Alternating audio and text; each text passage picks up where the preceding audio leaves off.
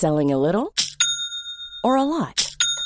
Shopify helps you do your thing however you cha-ching. Shopify is the global commerce platform that helps you sell at every stage of your business. From the launch your online shop stage to the first real-life store stage, all the way to the did we just hit a million orders stage. Shopify is there to help you grow. Shopify helps you turn browsers into buyers with the internet's best converting checkout. 36% better on average compared to other leading commerce platforms. Because businesses that grow, grow with Shopify. Get a $1 per month trial period at shopify.com/work. Shopify.com/work. Everyone knows therapy is great for solving problems, but getting therapy has its own problems too, like finding the right therapist, fitting into their schedule, and of course, the cost.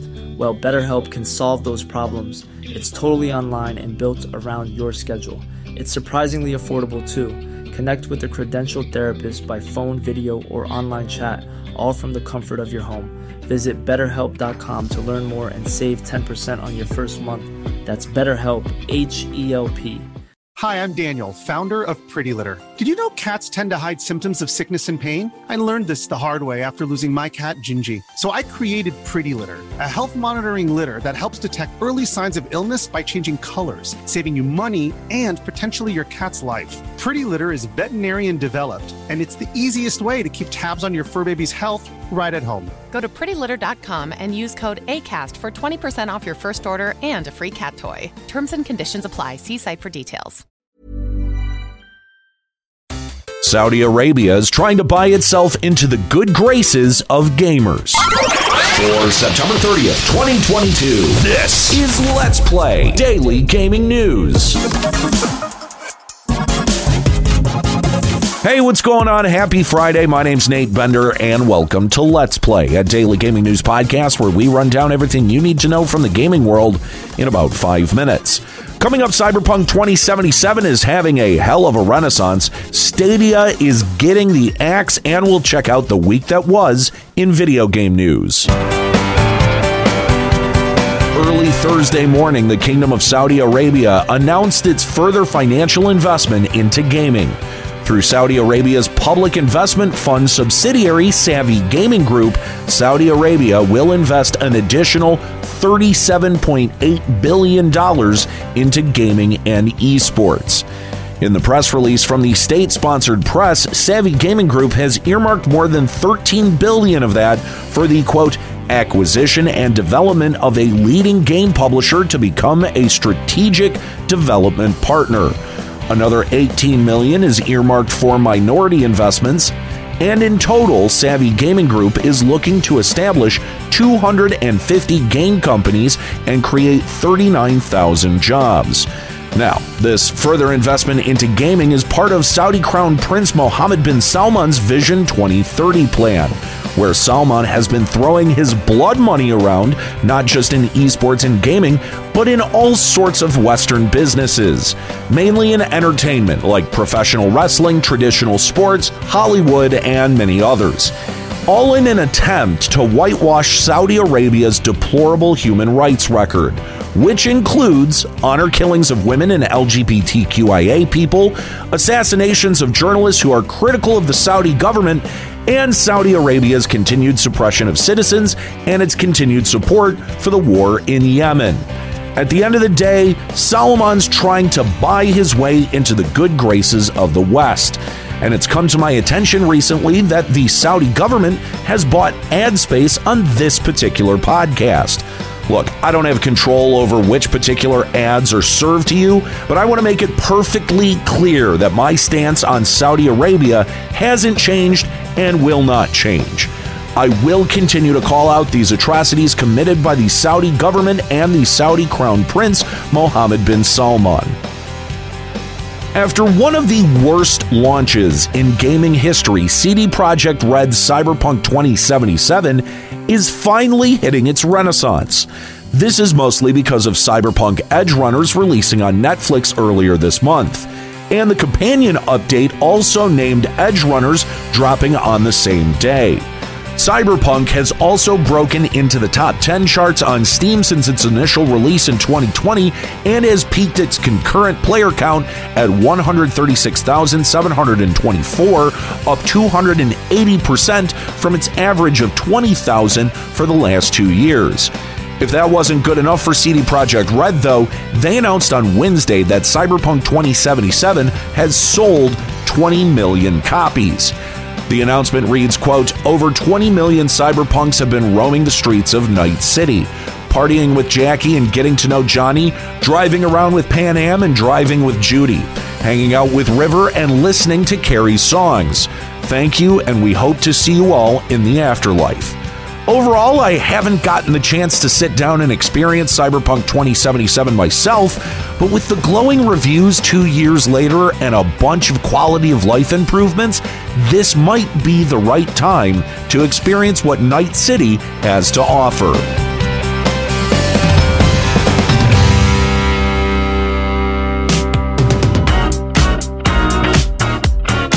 Back in February, Google was quietly trying to salvage their cloud gaming service Stadia by partnering with Peloton.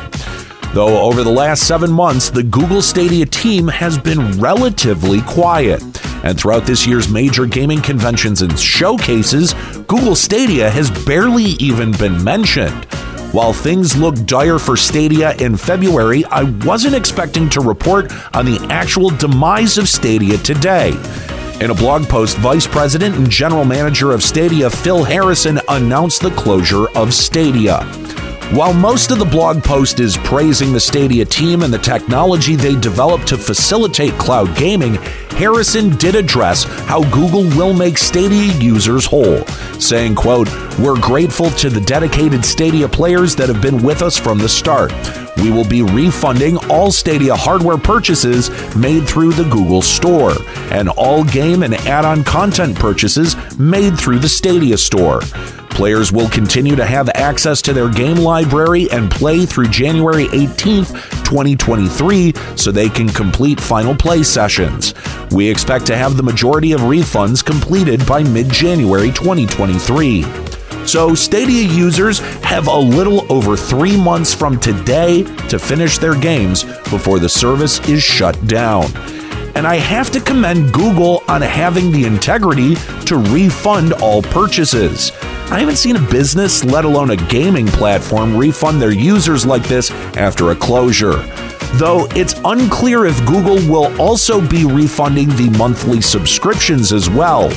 Overall, it's not surprising that Stadia has failed. While cloud gaming is a good idea on paper, with current limitations imposed by ISPs and internet infrastructure, it just doesn't seem like cloud gaming could be widely adopted by the wider public. But with chip costs rising and Moore's Law waning, we could see a resurgence of the technology in another 5 to 10 years.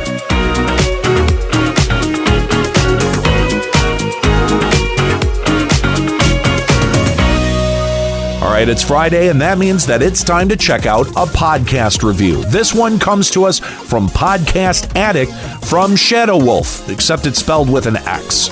X-Shadow Wolf. We're going to go with Shadow Wolf. I absolutely love this podcast. Nate delivers game industry news and general gaming info in an easy-to-listen-to delivery. Lots of concise info and just enough personal opinion. If only I could find a 5-minute U.S. news podcast that did the same. Thank you so much for the lovely review, Shadow Wolf. And you know what? If you end up finding a podcast like that, let me know, because I'd love to listen to that as well. Be like Shadow Wolf. Leave us a review either on Podcast Addict, iTunes, Apple Podcasts, whatever you want to call it, or Audible. We're watching all 3 platforms, and we'll read it here on Fridays on the show. All right, with it being Friday, let's check out some of the biggest stories from this week in gaming with the Friday Replay. Ryan Reynolds here from Mint Mobile. With the price of just about everything going up during inflation, we thought we'd bring our prices down. So to help us, we brought in a reverse auctioneer, which is apparently a thing. Mint Mobile Unlimited Premium Wireless. How to get 30, 30, bit to get 30, bit to get 20, 20, 20, bit to get 20, 20, bit to get 15, 15, 15, 15, just $15 a month? Sold! Give it a try at mintmobile.com/switch. $45 up front for 3 months plus taxes and fees. Promo rate for new customers for limited time. Unlimited more than 40 gigabytes per month slows. Full terms at mintmobile.com. Everyone knows therapy is great for solving problems, but getting therapy has its own problems too, like finding the right therapist, fitting into their schedule, and of course, the cost. Well, BetterHelp can solve those problems. It's totally online and built around your schedule. It's surprisingly affordable too. Connect with a credentialed therapist by phone, video, or online chat, all from the comfort of your home. Visit BetterHelp.com to learn more and save 10% on your first month. That's BetterHelp, H-E-L-P.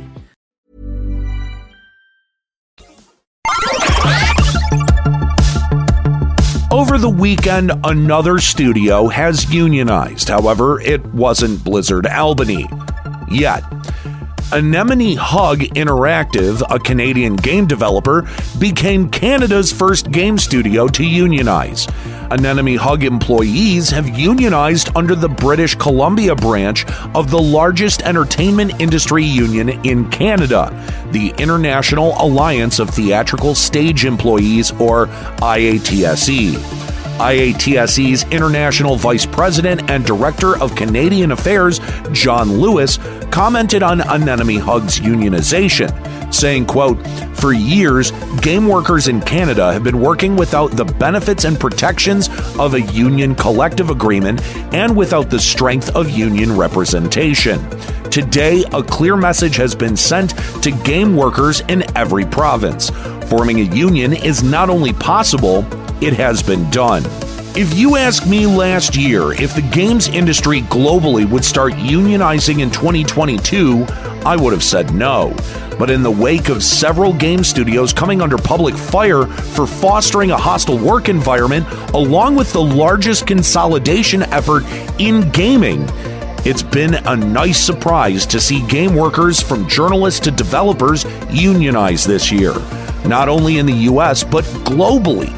Earlier this year, Australian game workers formed Game Workers Australia, which has amassed 360 members out of the total 18,000 game workers in Australia. So while it feels like only a handful of studios are unionizing, it is huge progress from the status quo of the past 50 years that games have been around. On Monday, we got some more information on E3 2023, but it's a bit puzzling. Instead of being open to the public for the full show, E3 is being split into a business trade show and a consumer convention throughout E3's week, starting on Tuesday, June 13th, and running through Friday, June 16th. The first 2 days will be open only to the business side of the gaming industry.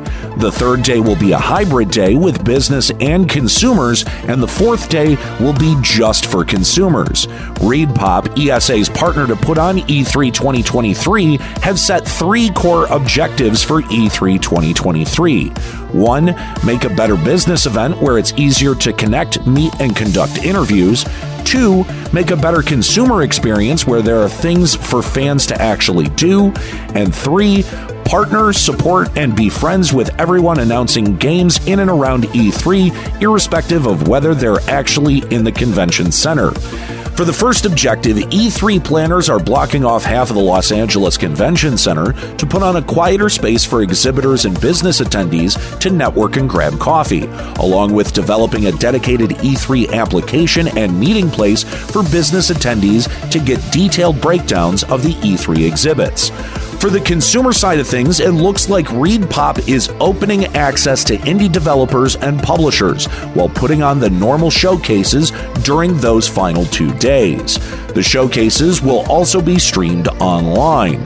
So overall, E3 2023 seems to want to bring back the early 2010s failed attempt at an insider-only trade show while still trying to cater the bare minimum to consumers. Though these types of exhibitions do work in other industries. The North American International Auto Show just wrapped up down the street from where I live, and they actually have a very similar structure, but an entire week to do that in. I'm actually a little bit more optimistic about this structure than most. Having been on the ground for E3 in years past, I think it would have been really helpful to have a few days to interview exhibitors and then 2 other days to set up and do our live show for an audience. But that's just my producer brain kicking in.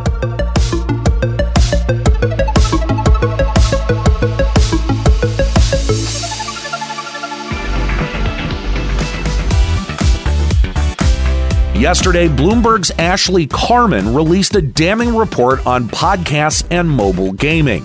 In the podcasting market, the single most marketable metric every podcast has is download numbers. In the last couple of years, a trend has popped up in mobile gaming where advertisers like Jun Group serve up ads to mobile game users that's caching an entire podcast episode on the user's device. And from what I can gather, these ads aren't playing any portion of the podcast. All it's doing is inflating podcast downloads. Then these podcasts can turn around and sell ad space based on these artificially inflated download metrics. In August, DeepSea, the ad fraud detection company, published a paper on this new podcasting trend. In DeepSea's paper, they use one game as an example, Cybo's Subway Surfers, where players can earn in-game currency by viewing ads. Over a 2-week period in August, Subway Surfers served up ads for podcasts from networks like iHeartRadio, Bloomberg, and the New York Post. Both iHeartRadio and the Post declined to comment on the situation, though Carman did talk with independent podcaster Scott Savlov. Savlov told Bloomberg that he spent a normal amount of money on in-game ads to drum up initial interest in his show, though he cautions podcasters from doing so, saying, quote, "Don't rely on in-game ads exclusively because at some point you're going to want as much organic and authentic growth as you can get." And to further his point, I personally wouldn't use this service at all because it's exactly like buying views, likes, and subs on YouTube.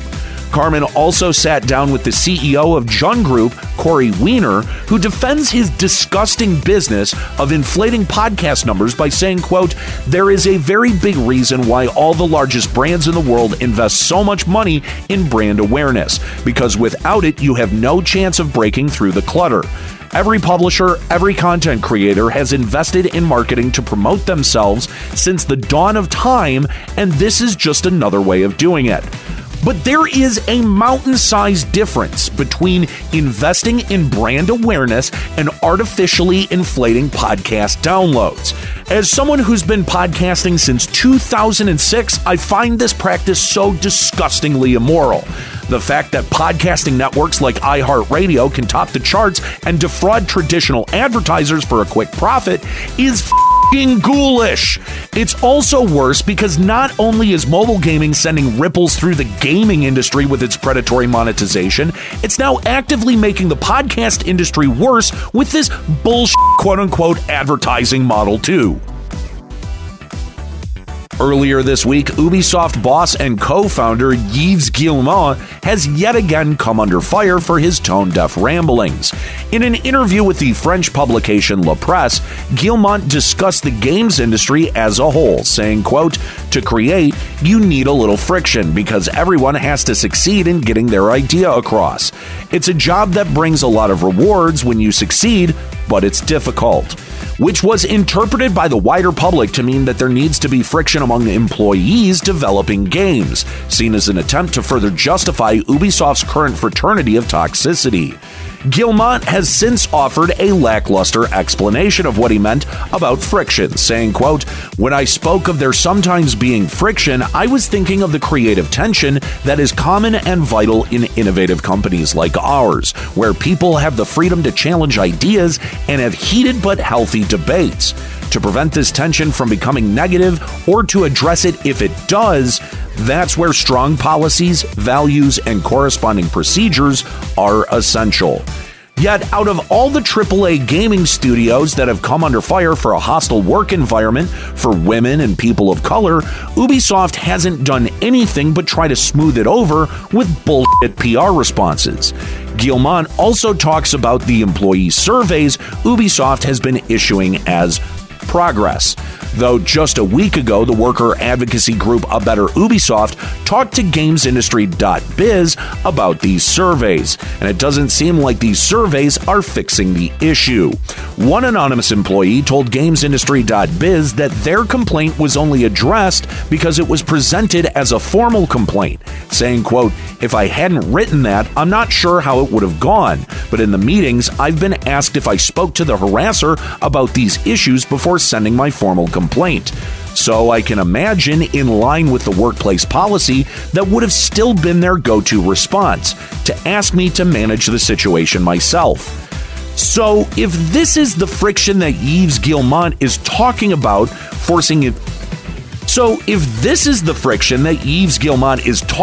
forcing victims to confront their harassers instead of the workplace protecting them, I find all of his backpedaling bullshit absolutely appalling, and further cements the need for Ubisoft senior management to be held responsible for fostering this hostile work environment. All right, well, that's it for today's episode of Let's Play. Make sure you're subscribed so you can come back on Monday for even more video game news. Story selection and writing by Aaron Pillen. You can follow him on Twitter at Lloyd_RNG. You can follow me on Twitter at Nate Benderama and catch me streaming on Twitch at twitch.tv/Limit Break Radio. My name's Nate Bender. Keep listening.